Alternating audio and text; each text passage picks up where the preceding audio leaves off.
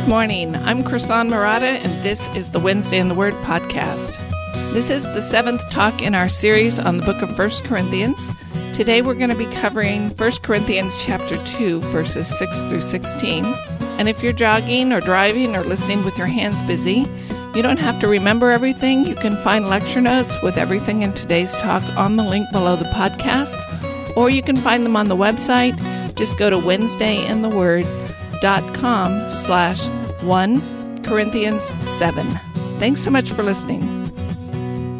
As always, we're going to start with a bit of review and context for those of you who maybe missed a podcast or jumping into the middle of the series. Paul wrote this letter to Corinth in response to a letter that they had sent him asking him questions, and in response to a verbal report he received about the situation in Corinth.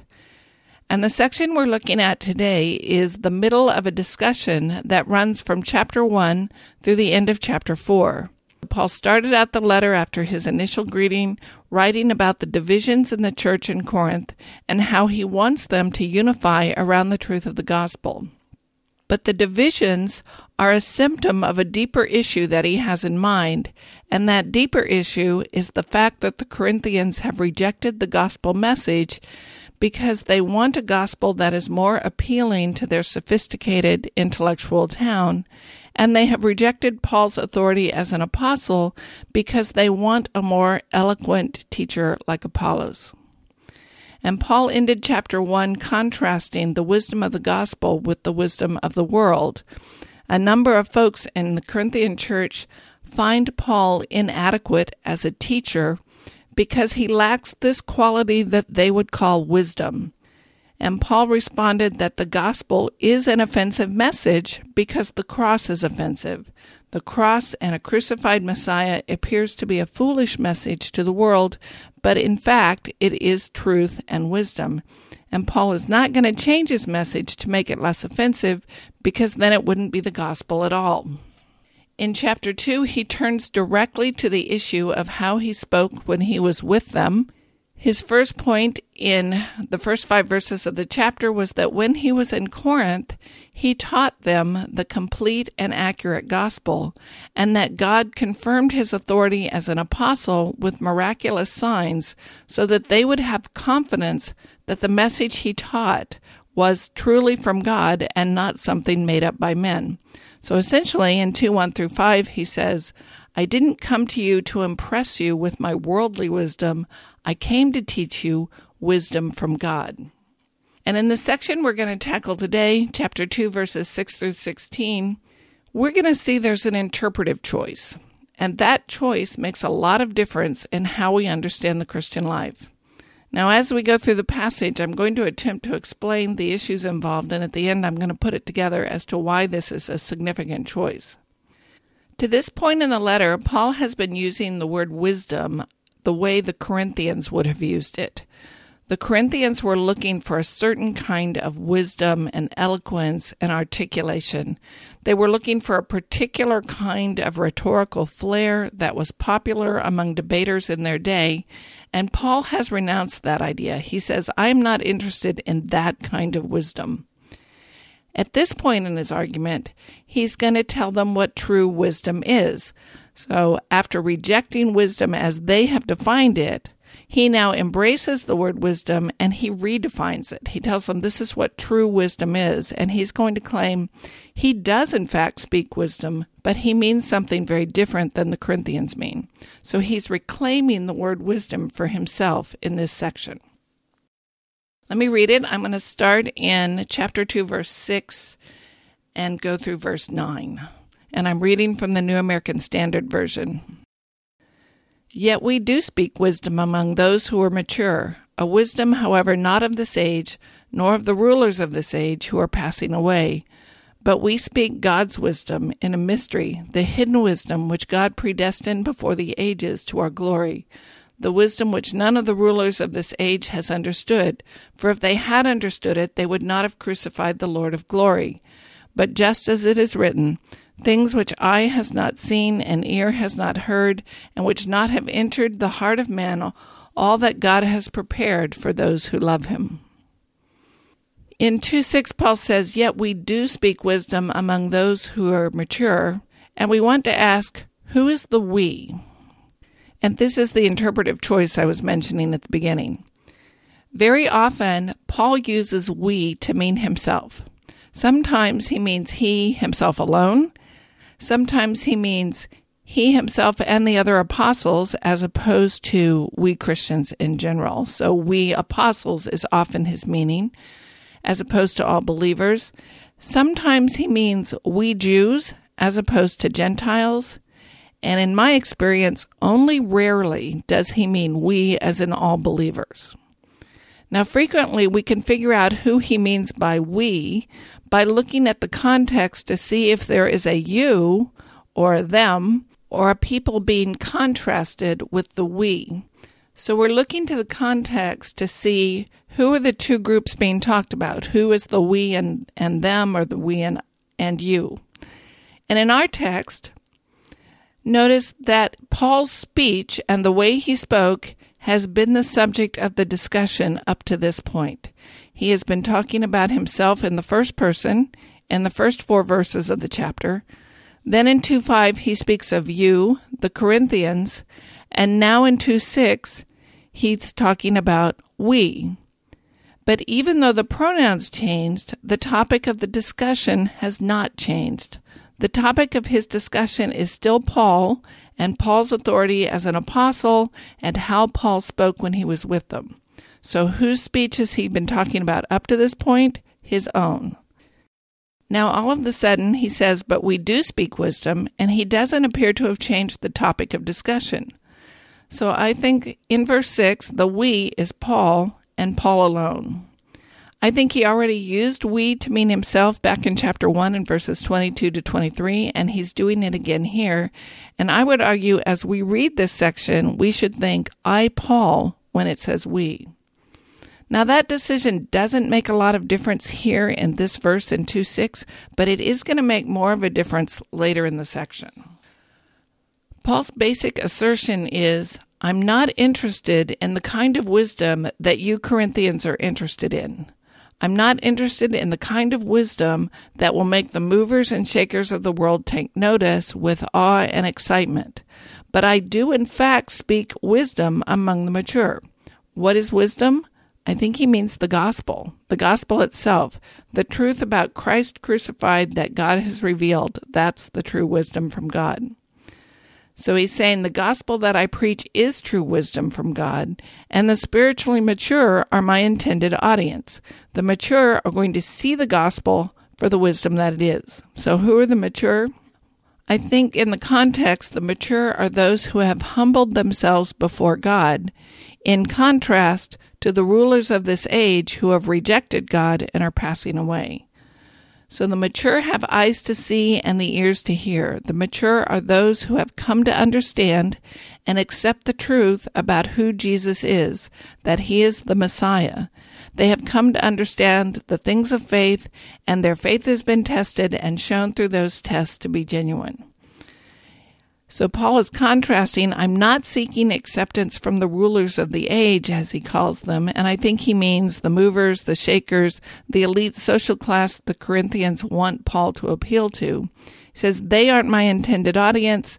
I intend my message to be seen as wisdom by those who are mature. The rulers of the age, on the other hand, are being made nothing. They're being shown to be foolish. He describes them as the rulers of this age who are passing away. His point seems to be, what good is it to seek their approval and gain their favor when they aren't even going to be around in eternity to approve anything?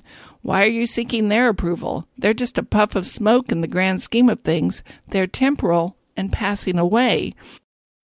The one you want to be approved by is God. He's eternal. God and his children are not going to pass away, but the people of the world are.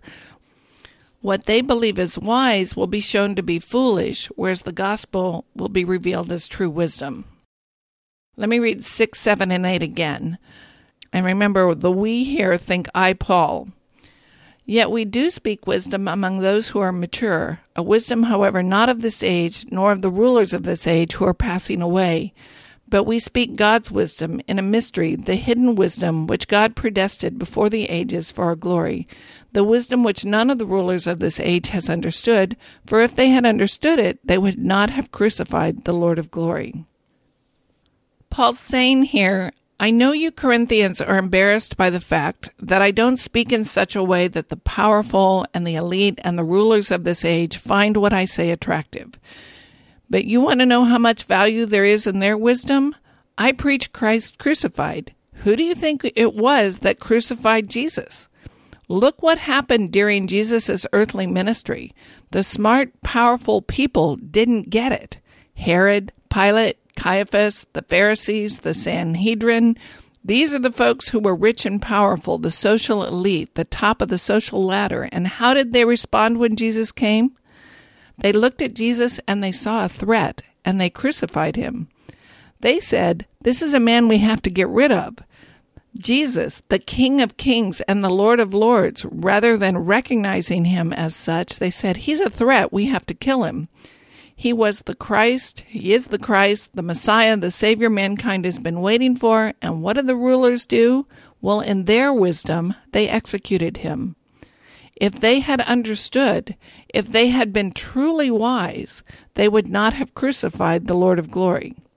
That's, I think, his point. If they had been truly wise, they wouldn't have rejected him. The premier scholars of Jesus' day didn't put the pieces together to figure out that Jesus was the Messiah. That's how, quote, wise they are. They're not wise at all.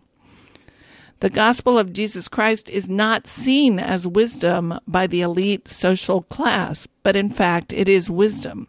That's the new point he's making. His message is in fact wisdom, even if the powerful people reject it. And it is wisdom because it is a revelation straight from God himself. Look at 2:7 again. But we speak God's wisdom in a mystery, the hidden wisdom which God predestined before the ages to our glory. So he calls the gospel that he preaches the wisdom of God in a mystery, or the hidden wisdom, and we want to figure out what that means. We tend to think that if something is a mystery, it is hard to understand, but that's not what Paul means here. What makes something a mystery is not that it's hard to understand, rather that it used to be a secret. A mystery is something that was hidden but has now been revealed. In this particular instance, a mystery is something that God knows, and we will only know it if he tells it to us. It is a mystery because it is not something we could reason out on our own or learn from our own experience. And worldly wisdom is the kind of wisdom you can figure out through experience, education, and deductive reasoning. But truth from God is a hidden wisdom. It is something only God can reveal, and God has revealed himself through Jesus Christ, and Christ revealed himself to Paul. And Paul is saying the gospel is wisdom that only God knows. It's the wisdom that God hinted at and foreshadowed through the Old Testament prophets. The gospel is wisdom that only God could tell us, and he told us through Jesus. And that's the message I am preaching and proclaim to you. It is the true wisdom, but it looks foolish to the world. Essentially, Paul's saying, look, if you want to know what God is up to, if you want to know what the creator of the world is doing, listen to me. He told me. That's true wisdom. Paul is a bringer of revelation. He's a bringer of what God has revealed, and that's the point he's driving home. God determined from the foundations of the world that salvation would come through his Messiah, and that his Messiah would die on the cross. And that was a secret. That was hidden. That was a mystery. It was not something spelled out in the Old Testament.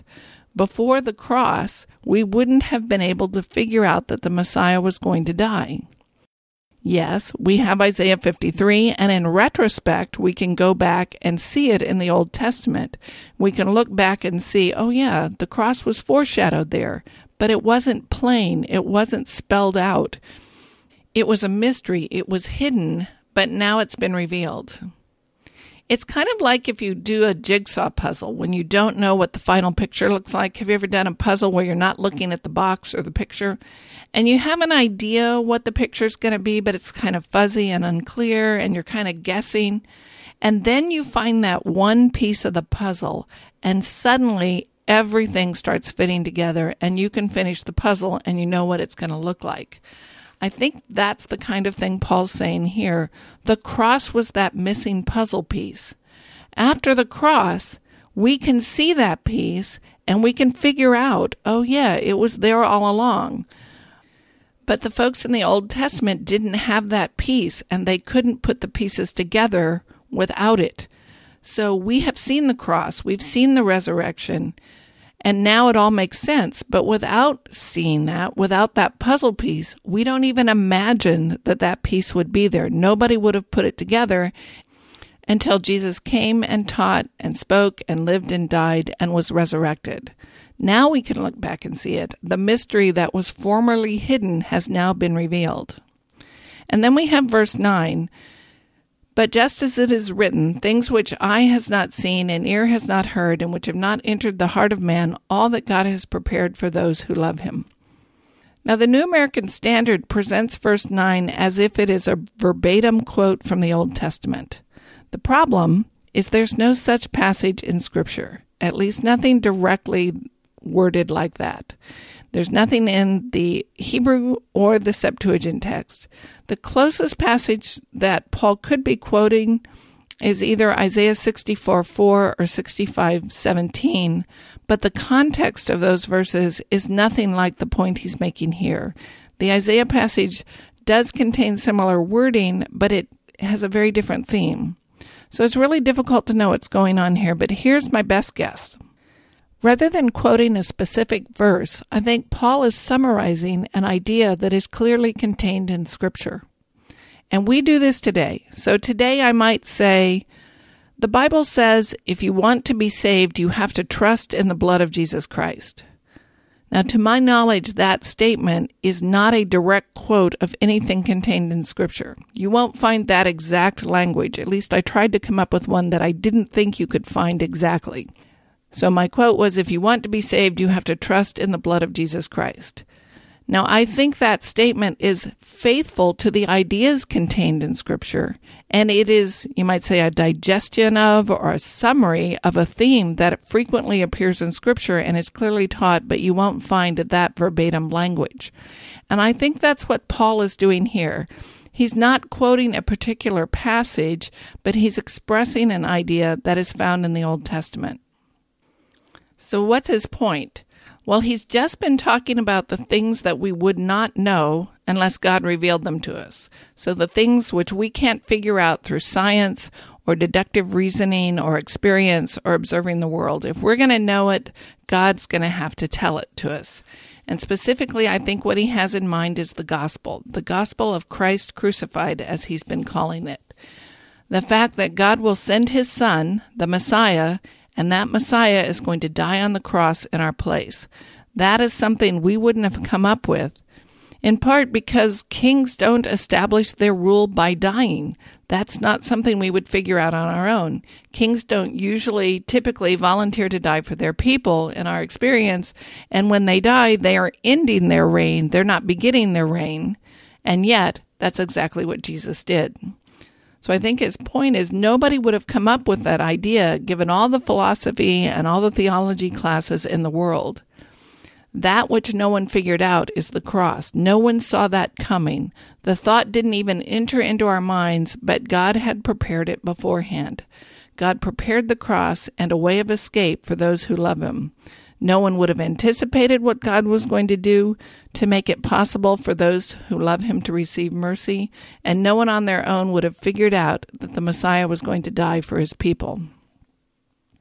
And see how he goes on. Look at 10 through 13. For to us God revealed them through the Spirit, for the Spirit searches all things, even the depths of God.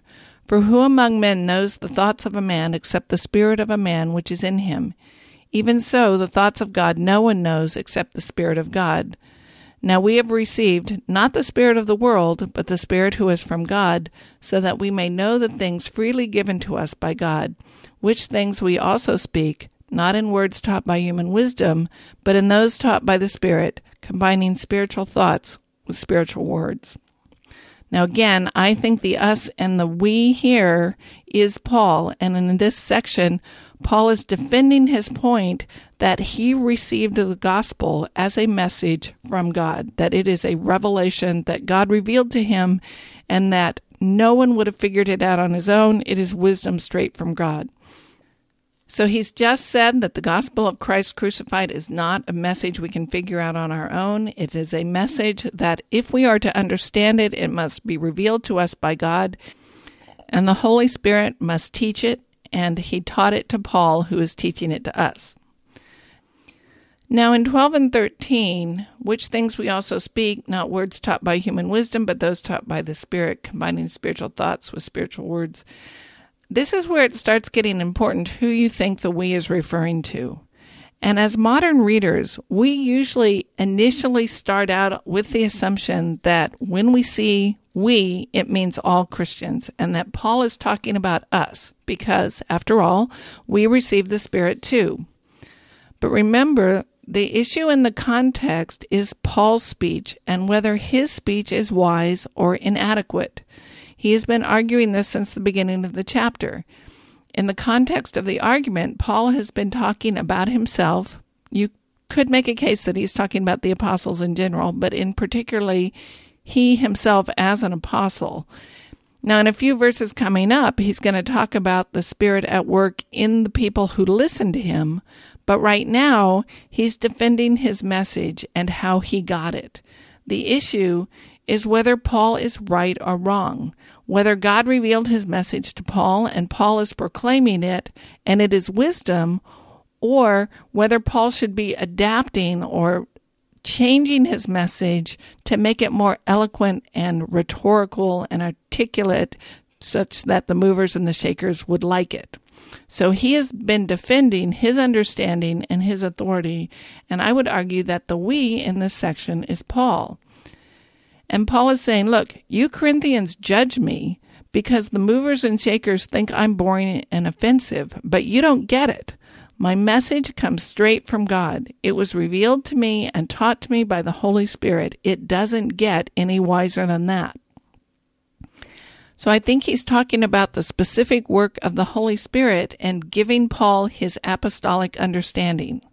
So God gave Paul understanding, and Paul is speaking out of that understanding, and that is how the Corinthians ought to view his wisdom. His wisdom is not deficient because he lacks rhetorical flair or sophistry or eloquence. His wisdom is wisdom because it is a revelation from God himself through his Spirit to Paul. And that's why the Corinthians ought to listen to him. Notice 2:11, for who among men knows the thoughts of man except the spirit of the man which is in him? Even so, the thoughts of God no one knows except the Spirit of God. Now, by far the most common work of the Spirit in Scripture is the Spirit as agent of revelation, the Spirit that comes on a prophet and gives the prophet the Word of God. The vast majority of references to the Holy Spirit in Scripture are places where we see the Holy Spirit making God's message known to God's messengers. So we see the Spirit of God giving David his Psalms. We see the Spirit giving Moses his understanding. And I think that's what we've got going on here. The Spirit gave Paul his apostolic understanding of the gospel, and that's the point he's making. The Spirit of God has made known to him this message, and Paul is passing on that message to the Corinthians, and they should view it as that kind of wisdom. So here in 2:11, how are we to understand this contrast between the Spirit of God and the spirit of men?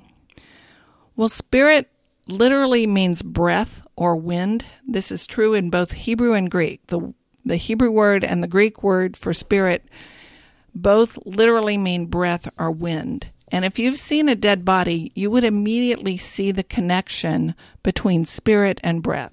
A dead body has no breath. You see it and you know something is missing. The lack of breath instantly clues you in that no one's home. Now, people who are alive but in a coma, they have breath, but when breath leaves the body is no longer alive. So this natural association comes about between breathing and living. You can see how equating the inner person, the animating life force or spirit, came to be associated with breath, because when breath is absent, the body is no longer alive.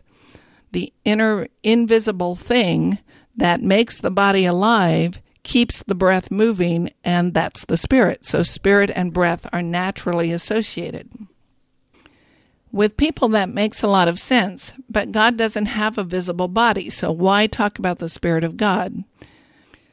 Well, I think the association comes about because we have a visible world where the invisible Spirit of God is at work. So like breath animates a body, the invisible hand of God accomplishes His purposes in the world.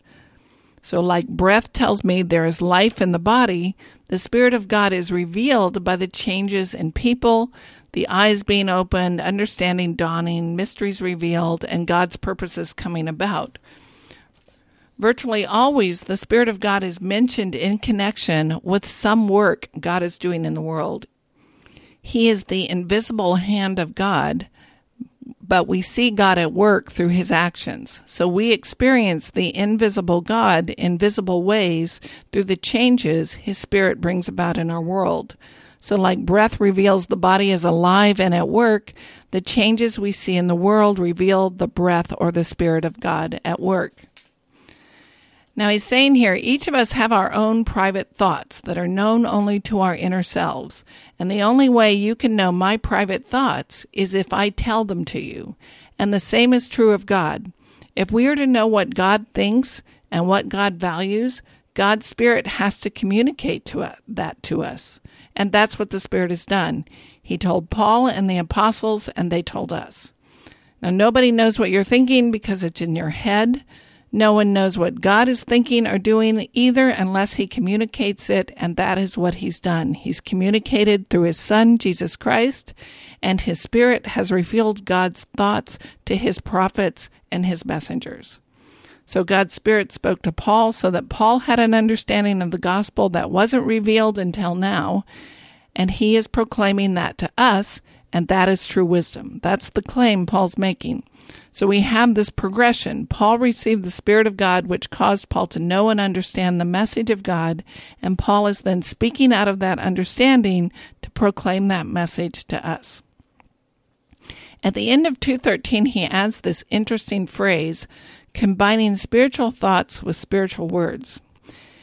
That phrase is really hard to translate and to understand, and if you have a New American Standard, you'll notice that the word thoughts and the word words are grayed out. That means that the words thoughts and words are not in the text. Literally, all we have here is a verb that means combining, and then spirituals. So combining spirituals.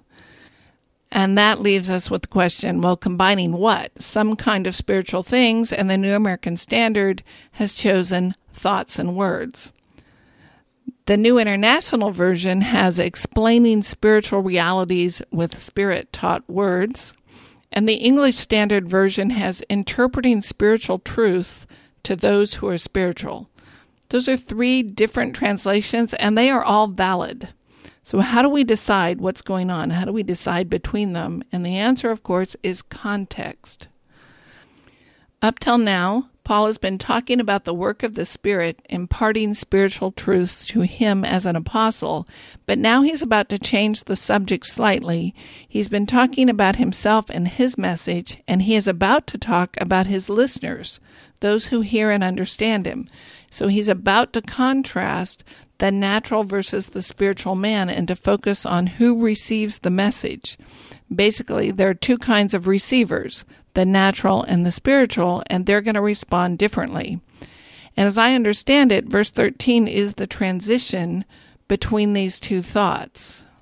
Given that, as much as I love the New American Standard Translation, the original one, I think the ESV has the best translation here, interpreting spiritual truths to those who are spiritual, or interpreting spiritual things to spiritual people. Essentially, I think what he's saying is it's my job to tell the thoughts of God to those who are prepared by the Spirit of God to hear them and understand them. So Paul's job as an apostle is to take the things God has made known to him and explain it to those to whom God gives understanding.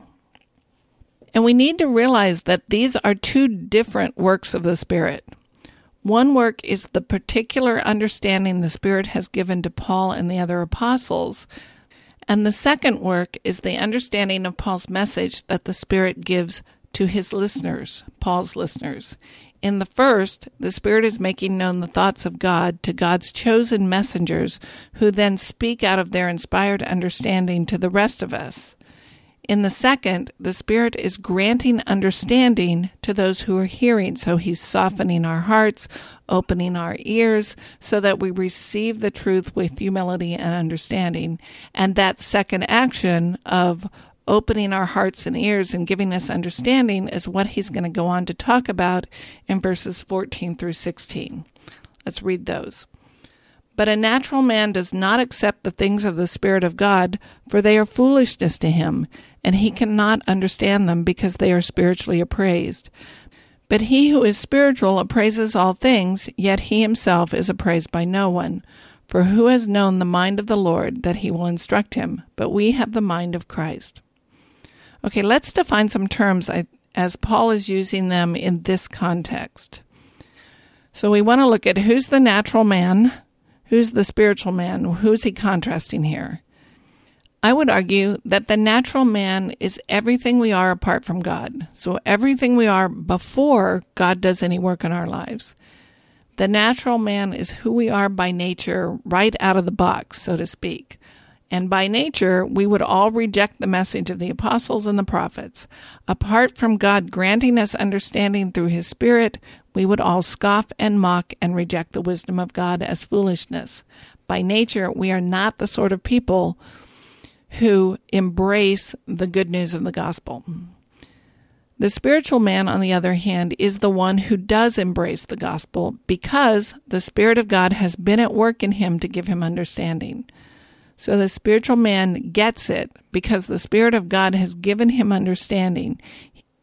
The spiritual man is the one who sees the wisdom and truth of the gospel and recognizes the wisdom and truth of the gospel. So why is the spiritual man receptive to the truth? Because God has granted him understanding through His Spirit.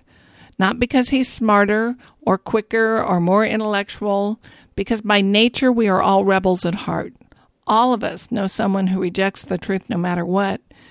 In all belief, there's an element of will. We believe what we want to believe, and if we don't want to believe something, we will find a way to reject it, because we are rebels at heart. The gospel is rational and logical and persuasive, but we don't want to believe it, and apart from the work of God in our lives, all of us would reject the truth. The natural person cannot judge rightly. I think that's what he means by all this spiritual appraising and appraising by no one. So the natural person can't judge rightly and will scoff at the wisdom of God. On the other hand, the spiritual person will recognize the truth of the message, will recognize sin for sin and their need of a Savior, and respond to the truth of the gospel with joy and humility and acceptance. In 2:15 he says, "But he who is spiritual appraises all things, yet he himself is appraised by no one." It's a little cryptic phrase, but I think what he's saying is the person in whom the Spirit of God is at work can see and understand things rightly, yet the world around him, the natural men around him, will not understand him. So I think by no one there he means the natural person, people in whom God's Spirit has not at work. So the one in whom God's Spirit is at work will see and understand and judge rightly, but the world around him will not judge rightly. Now, it could be that Paul is thinking of himself here, thinking something like, "You Corinthians judged me wrongly. The world sees the gospel as folly and are going to think you're crazy to believe it. And there's a sense in which I understand the world, but the world will never understand me." The person in whom the Spirit is at work can understand the things of God and therefore judges rightly, at least in theory, but conversely, the world will not judge the spiritual person accurately. They just won't get it. Now, you Corinthians dismissed me as foolish, and in doing that, you're thinking like the world, not like the spiritual man. And then he sums it up in 2:16, "For who has known the mind of the Lord that he will instruct him, but we have the mind of Christ." This last statement in 2:16 wraps up this section. Who has true wisdom? Who has understood the thoughts of God? Those to whom God has revealed his thoughts by his Spirit. That's true wisdom. That's the person you should believe. You should believe his apostles, and I, Paul, am one of those apostles. He quotes this verse from Isaiah to make clear that we should humble ourselves before God, because who among us is in a position to judge him and say, oh, wait, I know exactly what God's up to. I know how God ought to proceed. Who can advise God? None of us. And I think Paul quotes that verse to emphasize the unique and powerful claim he is making about himself as an apostle. Who knows the mind of the Lord? Those to whom God has communicated his mind. And that is his Son, Jesus Christ, and his prophets and his apostles, and Paul is one of those apostles. I would understand the we here, we have the mind of Christ, to be the apostles. We apostles are the ones to whom God has revealed his message, and we apostles are the ones you should listen to. Paul is trustworthy, not because he's so smart or intellectual or he has such rhetoric and style and flair, but because God chose to reveal himself to Paul. The thoughts of God that are not knowable to mankind, that we could never figure out on our own, have been made known to the apostles, and Paul is one of those apostles. And I think what Paul's saying is when you read my letters, or when you read what I tell you in my letters, I'm speaking for Jesus, and I can speak for him because he has chosen me and told me and revealed his thoughts to me. I, Paul, as an apostle, have the mind of Christ. I think it is a profound misunderstanding of this verse to think that it teaches that all Christians in general carry the mind of Christ around and we have all the wisdom we'll ever need, we just lack the faith to appropriate it. And I've heard it taught that way. I would argue that the we is Paul, and it would include the other apostles, but it does not include all Christians. Paul is arguing for the wisdom of his message as an apostle. If you understand this verse, this we have the mind of Christ as all Christians, I've heard some people take this to mean that God operates by planting thoughts directly in the minds of Christians. So if I want to know what job to take, or I want to know who to marry, or how many kids to have, or whether to buy this house or that house, well, I have the mind of Christ. God will put the exact right thoughts in my mind. And I've heard people teach that, maybe not in that direct language, but as an implication of this verse, and I think that is a misunderstanding and a misapplication of this verse. It's crucial to understand the difference between revelation and understanding. We talked about this earlier, about the two works of the Spirit, how the Spirit reveals to Paul and the apostles an understanding of truth and wisdom, and then in their listeners, the Spirit grants understanding to us. That's a revelation and understanding, and that's a very different thing, those two things. Somehow Christians today have gotten the idea that we live by personal revelation and that we have this direct one-to-one comlink to God in our minds. We just have to figure out how to isolate it and listen to it. And there are Christians who would say, well, yes, of course, the Bible's the Word of God and we ought to live by it. But in practice, they ignore it and they put this one-to-one comlink kind of direct speech or revelation in its place. And it's easy to see why. Bible study takes work. It takes time and effort. I have to figure out how to apply it to whatever situation I'm in. And it's much easier to have God talk to me about me in the first place. But again, this is where we have to understand the difference between revelation and understanding. And I would argue that God gives his prophets and apostles revelation. He reveals his words and his thoughts to particular individuals, and he gives them the responsibility and the role of telling that message to the rest of us. To the rest of us, he gives understanding. Revelation is something no one has understood up until the time God chooses to reveal it to the messenger. Understanding is the receptivity to receive and embrace and recognize that message as wisdom. And I think it's a misunderstanding to think that this verse means that we Christians in general carry the mind of Christ around such that we get direct revelation and we have all the wisdom we ever need. We just have to have the faith to appropriate it. But somehow, especially in American Christianity, we have gotten this widespread idea that God speaks directly to us because we have the mind of Christ and He reveals personal plans and thoughts to us. And I think that's a profound misunderstanding and misapplication of this verse. I would argue that the we is Paul and the apostles, not all Christians, and that God revealed His wisdom to His messengers, that is His apostles and His prophets, and that's how we are to learn it. Our job is to listen to the Word of God as revealed in His Word and learn from it and gain wisdom from it and apply that wisdom to our lives. Now, Bible study takes work. It's not quick. It's not easy. And why bother with that? Because that's the way the world works. That's the way God designed things. Now, it is true that the Holy Spirit plays a large role in Bible study. He is the one who opens our eyes and gives us understanding as we study the Bible, but He doesn't do it in a vacuum. He teaches us through our study and our thoughts and our meditating and our work. So as I read and study and meditate on the Word of God, the Holy Spirit works on my hard heart and my stubborn will and grants me wisdom and understanding.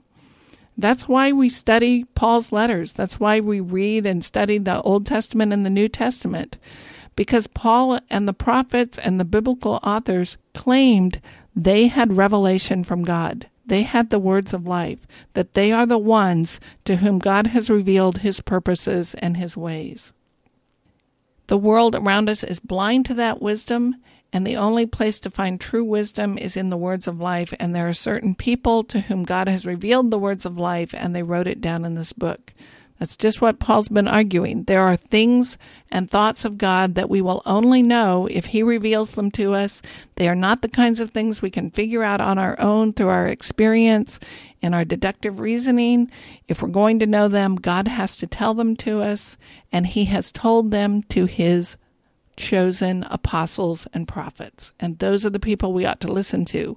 So you Corinthians, when you look at my words, you are judging them wrongly. You're judging them on their sophistry and their eloquence, but you need to understand these are the words of life.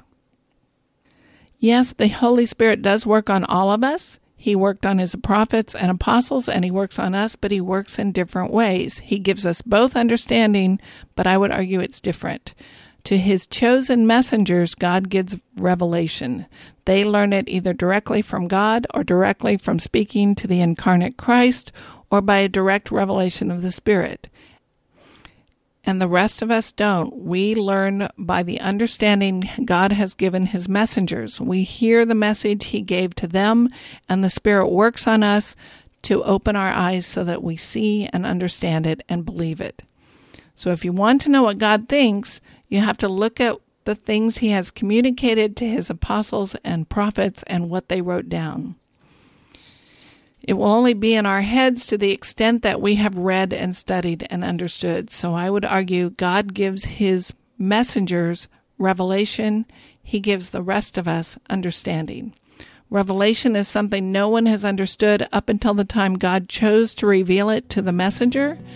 Understanding, on the other hand, is the receptivity to receive and embrace and see God's message as wisdom. Thank you for listening to Wednesday in the Word. My mission is to apply serious Bible study to real life and help you learn how to study the Bible. If you've been blessed by this podcast, would you please do me a favor and leave a positive rating or review on your favorite podcast platform? It really does help people find the podcast. And please tell your friends about it. It's very easy to subscribe. Just go to WednesdayInTheWord.com and click on subscribe to this podcast. Our theme music is graciously provided by my friend Reggie Coates. You'll find more of his music on heartfeltmusic.org. He has some wonderful CDs available. Thank you for listening today. I'm Krisan Murata, and I hope you'll join me next week for Wednesday in the Word.